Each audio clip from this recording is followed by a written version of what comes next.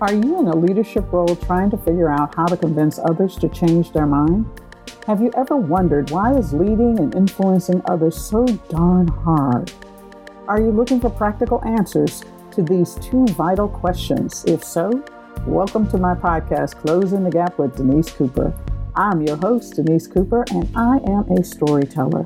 I interview thought leaders and people just like you who are learning and practicing the art and expanding on the science of leadership. Listen as my guests and I talk about what it takes to be a remarkable leader in the 21st century. Good morning, good afternoon, good evening to everyone who can hear the sound of my voice. Yeah. You have tuned in to Closing the Gap with Denise Cooper. And this week, you know, I say it all the time, I have a fantastic guest who is willing to share their story and their journey so that you can learn how to find the steps that you need to take. Small steps, remember, small steps consistently done over time. That's how we achieve amazing results. William Adams, how are you this morning? As I say almost every morning, I am alive and I'm happy I woke up alive. And the journey begins from there, right? And the journey begins from there. It's like, oh, new day, new step. Let's go. Go. So you're in the tech industry. You know, you've been in the tech industry a long time. You're working for Microsoft. Tell me about your journey on that, because you're not like, your aspirations, and when talked before, you're really not about being the CEO, but you really are thinking about being impactful. Tell me about your journey. Yeah, my journey begins when I was 12 years old. I got my first personal computer from my uncle, and I taught myself how to program. And I'm 56 now, so I've been programming for a long time. So, and throughout those years, I've just always been into tech. For whatever reason, that's just the way I'm built. So I've always been playing with computers, programming, electronics, electrical engineering. So I did a number of years. From about 1984, my brother and I ran a company together doing software development. And that was fun in the heyday of the birth of the personal computer era, 80s, 90s. And eventually I found my way to Microsoft because I had a friend who said, hey, we're doing this new technology. Why don't you come join Microsoft? And I had just had a daughter and building the family. It's like, it's time to go get a salary and leave these starvation wages behind, And so I joined Microsoft. And initially, I've always been an engineer, always writing code. And Microsoft was a newish kind of thing because it wasn't just the code. It was also large teams and being an engineering manager, which I slipped into pretty quickly, and building a business that's pretty big, Mm-hmm. So if you think back to 98, and I joined Microsoft because at that time they were under scrutiny by the Department of Justice. Like, we're going to break you up. You're a monopoly. All the same stuff you see today. Yep. And I think we were nearing or already in a recession, and that was the dot-com bubble and all that. And I thought, that's an opportunity because either they're going down in flames or they're going to rise up like a phoenix. And either way, it's going to be a wild ride. So I'm going there. So that's how I got into Microsoft. There's a couple nuggets in that, right? So it almost sounds like you have somewhere in your growing up years this idea of being your own person and not so much adventure, but you doesn't sound to me like you are deterred by change. Is that fair?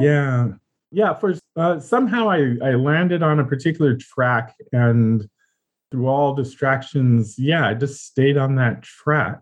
I can't say it's because of some rugged determinism. I would say it's because I was shy, mm-hmm. and I just wanted to do what I wanted to do. Like I would be that kid. I did sports and all that sort of stuff, but I was that kid that was sitting at home with my chemistry set or my electronics kit or, tearing apart the radio or, I was doing all that stuff while the other kids were doing whatever they were doing. And I liked doing that. And I just kept doing that, mm-hmm. right?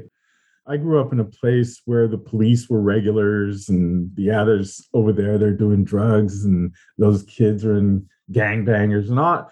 I grew up in that place and our mom moved us out of that particular environment when I was 10. But the usual path for people like that was, well, you're going to end up in jail or dead.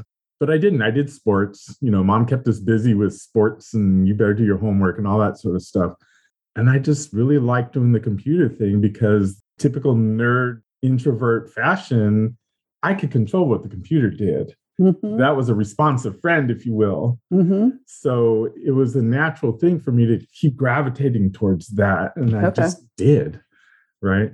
Yeah. There's a perception that tech in general is not an open place for African Americans and women. And so every now and then, sometimes more likely than not, you hear this whole thing of, well, they don't have the opportunity. It's kind of a closed society. It's who you know that gets you into that. And yet you've done well. And in our off conversations, you've talked about helping others get in and do well. Yeah. How do you overcome those prevailing messages that say you can't to be able to do what you really love to do? I think perhaps one of the keys is to not turn a blind eye to the realities of the obstructions. Mm-hmm. There are obstructions, and my journey over the last 40 years in tech is perhaps similar to the journey that my parents had as they went through the civil rights era and tried to find their place in the world and be accepted or whatever, even forget accepted, just allowed to work. Yeah. So when I started in tech as a young man, the only real path I had, I went to UC Berkeley and I could have gotten a job at Sun Microsystems or any of those places in Silicon Valley that existed at the time, probably without much effort, but I didn't go that path. My brother and I created our own business.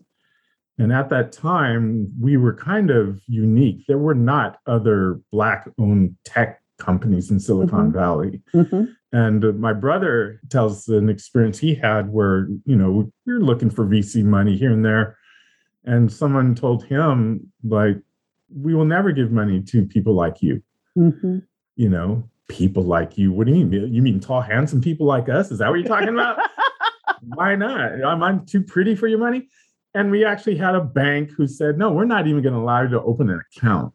Mm-hmm. It's like, but we're not asking for a loan. We just want to park our money. Mm-hmm. It's like, no, businesses fail. We're not going to let you do that. So there's obstructions. Things have changed dramatically over the years, and they haven't, right? I would say it's easier to get into tech today because tech is everything. Mm-hmm. Tech is not just Microsoft. Well, it used to be like IBM, but it's not Microsoft, Google, Facebook. It's like any company you want to work for, tech is part of it, right? It's just the way the world is now. You can't avoid it. The barriers to entry in terms of programming are way different than when I started. When I started, even at Microsoft 24 years ago, you had to be like, if you can't debug the Windows kernel, we don't want you. Mm-hmm. Like those days are long gone. It's like JavaScript, we got to put up a UI, a web page developers, this sort of thing. Back then, 24 years ago, we would have looked at those people and said, those aren't programmers. I don't know what they are, but they're not programmers. It's like, well, that's completely gone now. Now those people rule the roost because everything's a web page, right? Mm-hmm. So things have changed. Some of the barriers are more institutional. And you see this common terminology is glass ceilings, right? It's like, yeah, I got in and I've been here for a while, but why am I not getting that promotion? Mm-hmm. Right? That still exists. Mm-hmm. And it exists across many axes, whether it's women, minority, you're not from the West Coast or you're not from the East Coast. There's always barriers like that. And you just scratch your head and go, why is this not happening for me? Right. And you have to be aware of that sort of thing. And you have to be nimble enough to recognize when that's happening and make moves to counter that kind of thing. Right. Okay. Like what? What did you do? Well, I'll give one example when I first joined the company, I joined a group working on this thing called XML. And I was just a dev, but I was experienced. I had my own company, I was VP of engineering. Mm-hmm.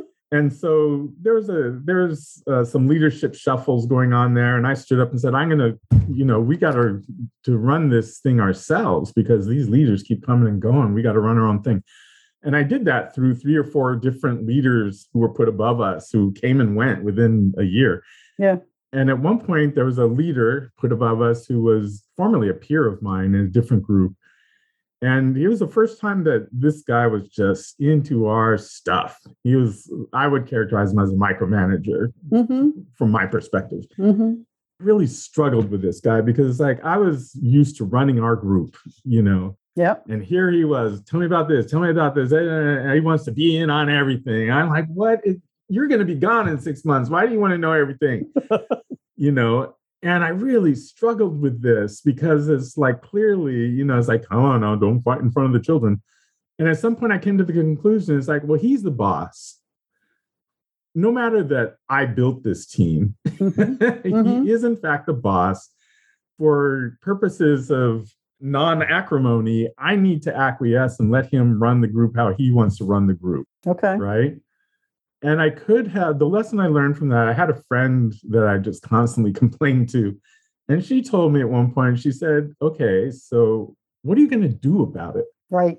I hear you whining. What are you going to do about it? And that was just an epiphany. It's like, yeah, what am I whining for? Going back to the learning. This is before I sat at the beach and figured out that everything is about learning. Right. I just told myself, it's like, all right, he's not the last micromanager you're ever going to run across. Right. So learn from this experience and recognize that with this kind of person, you need to over communicate so that they'll be more relaxed. Right. Right. So I learned that. And at the same time, I made a decision. I said, well, I need to leave this group because this is not going to be favorable to my career growth. I mean, I can learn all that I can, but this has played out. I need to choose to do something different so that I proactively am doing something for myself and not letting something happen to me. Right. Right. And this is a key. And this is what I've done repeatedly. And this is why I've been there 24 years, because I'm always actively reading what's going on. And we've had purges over the years, where we've gotten rid of, it's like, oh, well, the economy's bad. We're going to get rid of 1,000 people. Right. It's like, not me. I saw that one coming and I'm over there where it's really important to be. Yes. Yeah. Right. So how did you, it sounds like you were not just looking at what was happening from the outside of the organization, but you're actually reading what was going on in the inside of the organization and figuring out, wait a minute, that group over there is moving right. I need to move over there. How did you, did you just go over to the leader and say, hey, I'm the person you need? And how did you build that relationship that they would go, you know what, William, I want you over here? Yeah, there's a couple of things that I did early on. Probably the most important was that the first weeks that I was on the job, I made it a point to go out and meet random people in the company. Okay. I literally just either went through the address book or saw people on emails or something and said, I'm going to go meet that person. 30 minutes. It's like, hey, I'm just typing up emails. I don't care if you're a VP or a line engineer, whatever. It's like, hey, I'm new to the company. I'm just trying to meet people. I'd like to come chat with you for 30 minutes. People said, okay. So that's the first thing I did was I built a network early on. And some of those people I still know today, if they haven't left the company. And you make subsequent connections after that because it's like, oh yeah, we chat for 30 minutes and now we're talking about some business thing. Right. So I did that. That was first and foremost is work my network. And this is advice I give to anybody new to the company is like work your network from day one. And then after that, it was just being not afraid to reach out to people. So here's an example. When I was in this job that I eventually had to kick myself out of, I had done some work while I was in that job. I had done some work to help define what the engineering roles were. Like what is level 63 software engineer? What's an architect? All this sort of stuff. And I'd worked with a group of people that were not in my group. They were in some other area. And as I was considering leaving my group, I thought of, hey, I worked with those people before. Why don't I reach out to them? Because I think I want to teach engineers how to be engineers for a while. So I reached out to them and said, hey, we've worked on this stuff before. I'd like to do what you're doing in terms of teaching engineers. Can I join your group? And it's like, yeah. So I didn't have to cold call. Cold calling is, you don't know anybody and you just send it, you're replying to a job description, right? And they don't know you. And it's like, okay, it's just a regular interview. I don't know you from Adam. Right. But since I had this connection, they're like, yeah, okay, we know you. So there wasn't much of an interview. I mean, I did a full interview, but right. they already But there was already a connection there. So it made it easier. Yeah, absolutely. And I think that's no matter what you're doing, whether it's an internal transfer or you're going off to some other company, it's always best if you know somebody. And it's not the insider like, oh my gosh, you're not going to get anyone unless you know someone, but it certainly helps. Yeah. It's interesting because, the prevailing conversation is always, you wait for the application, you then fill out the application, and then you start looking for people in that particular company. But one of the things I tell folks all the time is you need to look for a job when you don't need a job. Yeah, absolutely. And that's the idea of you're in an industry, either you love it or you don't. If you don't love it, get in a different industry or different kind of function or whatever. But it is taking that idea that you talk about of your goal in life, period, is to meet people and to get to know people and to have people get to know you, because there's nothing worse than trying to find a job when you need a job. Right. There's just not any way. And so we need to, and we live in a time when, companies use people to write their balance sheets. Yeah. And you can work as hard as you want, no fault of your own. Yep. And tomorrow you're out of a job and now you're trying to find a job. And so taking care of your career is really about this idea of, it starts with this idea of networking and being able to talk to people who aren't like you. And that leads me into, you've traveled a lot. You've been in situations where, you don't know anybody. You're in a different culture. We talked about, there are many people who, if they go to China or India or South Africa or any place in the world outside of, some of them, New York to Charlotte, North Carolina, where I live, is considered a foreign country. Yeah. But you've been able to thrive and do okay. How do you do that? I mean, what advice would you give to people and why is it important to just kind of get out of your own shell? Yeah, I think it comes down to mindset. And it's perhaps cliche to at this point say growth mindset, but it really is a mindset. You have to be accepting of, I'm here, I'm in this situation, this is what it is. And then tomorrow you're in a different place. I'm now here. And I used to say this every time I would travel with my family, we go on an airplane or something like that. And the first thing we say when we get off the plane is, and now we're here. Right. And what we're saying by doing that is not just, oh, the plane arrived and here's the gate and we finally got here. It's a shift of the mind to say, we are now in this culture. Mm-hmm. There are no McDonald's hamburgers. Not that we eat that, but there's no McDonald's. What's here is tandoori chicken. Mm-hmm. Mm-hmm. They don't have pastries like they used to. They have Indian sweets. Mm-hmm. Now adjust your taste buds to that reality. Yeah. Don't try to carry McDonald's everywhere, even though it's all over the world. So that's the key thing for me, is just having an open mindset where I can say, yes, I have experiences. Now, I'll tell you, it's not easy. So when I went to India, for example, I literally left everything behind here in the US, gave away all my books, which I had hundreds of tech books that I had accumulated over 20 years. Gave away all my books, gave away all my power tools, my whole garage of woodworking tools, and sold my house to my ex-wife. I literally went to India with nothing more than a backpack. Oh my goodness. That's it. So then you got to tell the whole story of that, why you chose to do that, and then what you got to it. Okay? Because most people aren't going to leave. What are you talking about? Yeah. Yeah. So I was going to India because they wanted me to help them develop their engineering workforce. The office was relatively new. They had less than 1,000 people at that point, and they were growing fast. And I did a visit and they said, we really want you to come and help us do the following. We have this problem, for example, that college hires, they come in the summer and within a year they're gone because someone poaches them away, pays them a little bit more and they're out of here. And that's a problem, right? Revolving door. It's like, all right, well, the problem. So I got in, I did stuff to change that. And for 3 years, it's like no one left. But I was going to India, right? It's like, I'm going to live there. I decided it was be either India or China. and the India guys were more compelling. Okay. So I did, all right, India it is. So I'm gonna go to India, and it's like, all right. I think it was 40. So it's like right at the beginning of midlife crisis and everything. So this is the time where I sat at the beach in Hawaii and said, what's my life about? Right. And I came up with I thought I need words to live by if I'm going to make this journey, because I've never lived outside the US. I need a creed, if you will. And I sat down and I came up with, well, how about a life creed? So L, learning. Life is about learning. I, intentional.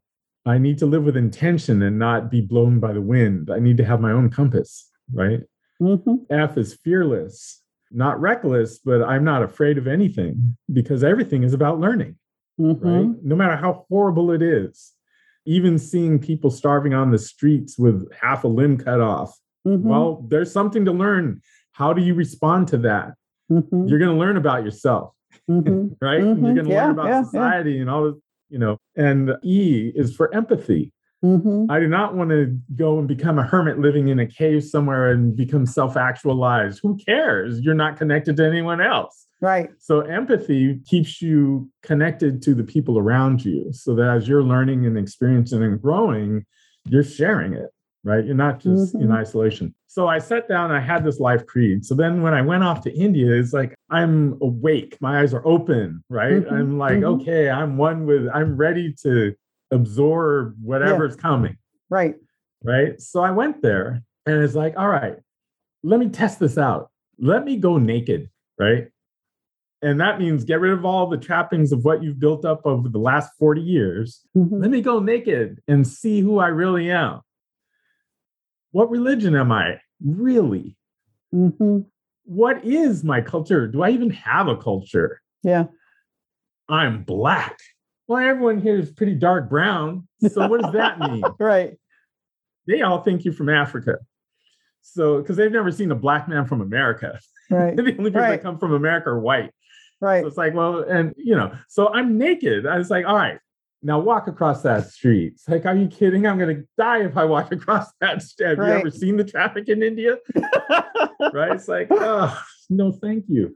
So I went naked because I wanted to test who I am. Right. And when you go into an environment like that, you can't fall back on anything. You can't show up and go, look at the car I'm driving. That's who I am.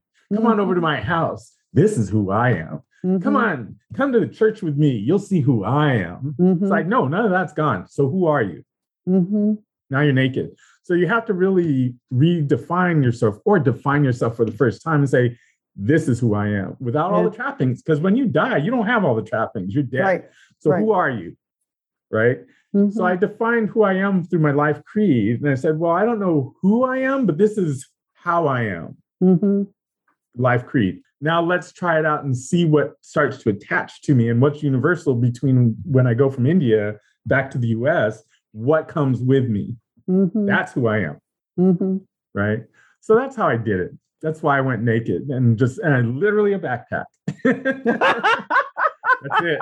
I still have it. I think it's upstairs. I still have my backpack, that good old thing.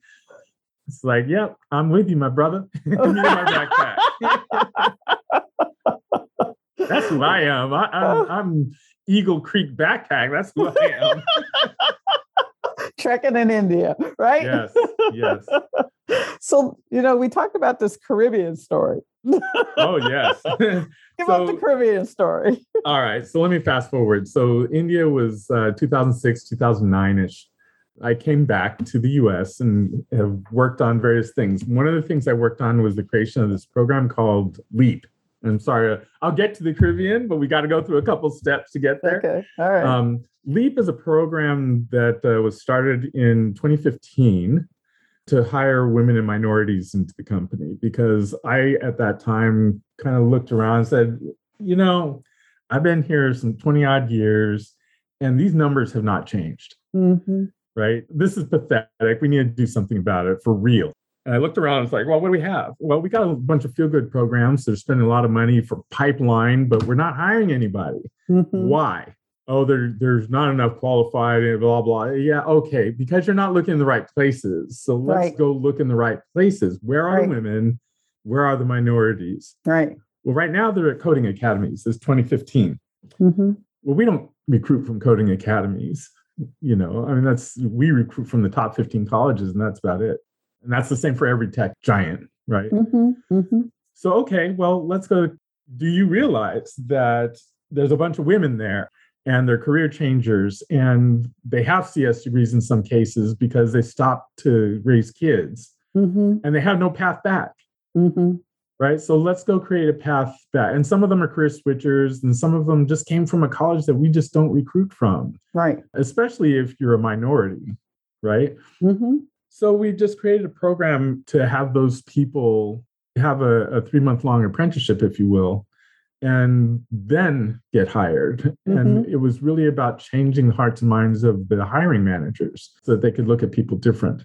And that program exists today, and it's now owned by the HR department. They're large. They're not a department, they're a division. So It's owned by HR. It's federally accredited. We, go through hundreds of people a year. It's all over the world. Booyah. While I was doing that, we also decided that we needed to go to Africa because I looked at the continent of Africa and it was brought to my attention that we had no engineering there. And I said, well, that's silly because there's 1.2 billion people in that continent. And my company badge says, empower every person on the planet to achieve more. How do you do that if you're not even doing engineering over there? And Africa's big. Mm-hmm. It's like a third of the planet landmass. So how can you not be there? So we just decided it's like, we're going there. We're going to set up engineering. And I actually hired engineers in Kenya to get things started. And now we actually have at least 200 or 300 engineers in Kenya and Nigeria. And now the whole company is like, Africa, that's the future. Yeah, that's the growth area. We got to be in Africa. And it's like, yeah. So then now the Caribbean. Within the past year, I kind of cast my eye on the Caribbean. My brother actually works on St. Croix right now. So for years, he's been like, oh man, you should, Microsoft should be in the Caribbean. I was like, leave me alone. That's where you go vacation. Leave me alone. But then it's like, all right. Oh, the Caribbean is 40 million people, Black and brown skin from various parts of the world, mostly Africa. Let's go do that. Okay. Right? So US Virgin Islands, which is really easy to get to because it's part of the US, so you don't even need a passport. So it's really easy. And it turns out they have fiber optics wired throughout those islands. Wow. The US Virgin Islands yes. has fiber optics on all 3 islands, St. John, St. Croix, St. Thomas. Fiber optics. Like, who knew? Because we've never been there. You've never been there. You've been on the ship. Yes. You've been in the shopping center where they wanted you to shop. You've been to the beach. Yeah. And then you went back to the ship. Right. You don't know what's going on that island. It's like they're wired to the gills with fiber optics. Better than the U.S. Yes. And their fiber optic, when the hurricanes roll through, I mean, this stuff was designed by the Army Corps of Engineers. The hurricanes roll through and like, all right, you want your bits? I got your webpage. The phone systems went down, the electric grid went down, but not the fiber optic network. Yeah. They only went down because they ran out of fuel. But other than that, they're like, yeah, there's a hurricane. And they plan for it because they know it's coming, for it. Right? Exactly. So wait a minute. You got to help me because as people are listening to this story, which is truly incredible, I think the question that people would come up with is, wait a minute. You just went and started talking to people about we need to be here and change their hearts and minds to finally do it. It didn't happen overnight, did it? It almost did. So Africa was very interesting, and the Caribbean is kind of the same way. So Africa, now, okay, hold on. Let me take a deep breath. Africa and even the creation of the LEAP program happened because I had some engineering successes at the company. So I had credibility. Okay. Right. I delivered engineering. I delivered product. And I've had leaders who are like, you're crazy, but we trust you because you deliver. Right. So you have to be excellent at what you do. Okay. Before you ask about, well, what do people need to do? It's like, well, you have to be in the mindset and you have to just be excellent at what you do. You can't be complaining like, oh, they didn't give me my shot. It's like, forget all that. You have to be excellent at what you do. You have to hone your craft. You have to be awesome, right? All right, great. So I've got the cred and I've got a Rolodex because I built a network over time. So when I go to people and say, hey, look, I'm doing this new program called LEAP. We're going to hire some women and minorities. Can I put you down for 5? Right? Got to ask the question. My aunt taught me this. She used to work in IBM sales. Like, you have to ask for the sale, right? Because if you don't ask, you don't get. So you got to ask, can I put you down for 5? And they go, yeah, well, I can't ignore you because I know you and you got street cred. And all right, I'm down for 5. So in getting to Africa, I went to Africa. I had various meetings, customers, our salespeople, all sorts of stuff. And we were sitting at a table in a conference room, ranged with, various people. And they're all kind of back and forth. And the sales guys are like, we're tired of you guys showing up on your junkets and saying you're going to do something and then you leave and nothing happens. And I'm just kind of leaning back this whole time. It's like, okay, listening. And I just kind of lean in. I'm going to go back to Redmond and I'm going to hire 4 engineers and they'll be here in February. And I didn't want to argue. I didn't want to say, yes, I am. I'm gonna. I said, this is what I'm going to do. Right. That's all I said. And I didn't try to justify the past and what people had or had not done or anything. I just said, this is what I'm going to do. Right. So I knew I could. Right. Right. So I went back. I had money. So it's like, I'm going to hire, we're going to find this one person and then we're going to build around her. So we hired the one engineer and then we hired 3 more. I had convinced our Microsoft research and our office team to do similar. It's like, look, I'm doing this thing in Africa. I think you should join. Right. And again, it's back to the credibility. It's like, yeah, well, if you're doing it, we know you're not crazy and we know you deliver. So I'm going to try too. Okay. Right. Right. So now suddenly we're hiring 12 people. And for a year, they did stuff. They delivered some code and stuff. And we learned how to pay them and where to find them and how to train them and what level they were at and all that sort of stuff. And then came the big guns. Here comes Windows. We got it from here, young man. Here comes the rest of Office. Here comes our identity division. And now suddenly Africa's a thing because we cracked the surface on it. Yes. And they said, I guess it did work. We even did a video where I kind of shamed us into, I said the same thing I said here earlier, which is our badge says empower every person on the planet. You can't ignore 1.2 billion of them and claim this is our mission. Right. Africa doesn't need us. We need Africa. Right. And that was enough for people to finally go, oh, okay, I guess he proved that it can be done. So I guess we're in. And one critical thing about that is we said, you cannot brain drain people out of here. You must hire in place. We're going to build a development center right here, right? And then it just came to pass. The Caribbean, so now when I get to the Caribbean, which has only happened over the last 9 months, it's a similar story. But now I can now tap people and say, you know what I did in Africa? Right. Same playbook, but in the Caribbean. Right. And they're like, oh, okay, I get it. Okay. We know you're good. Right. So I guess here we go. Right. Right. So now I've got enough credibility in this whole, hey, we're going to go to this new place thing that people even seek me out and say, oh, we want to set up an office in such and such a place. You seem to be the expert at doing that. Help us out. It's like, sure. Right. So that's the formula, right? It's like you have to have credibility. You have to have a deep passion for it. When I set up the LEAP program, and it wasn't just me. I had a partner in HR and another woman who actually came through the first cohort. You have to have a passion for what a conviction is the right word. Yeah.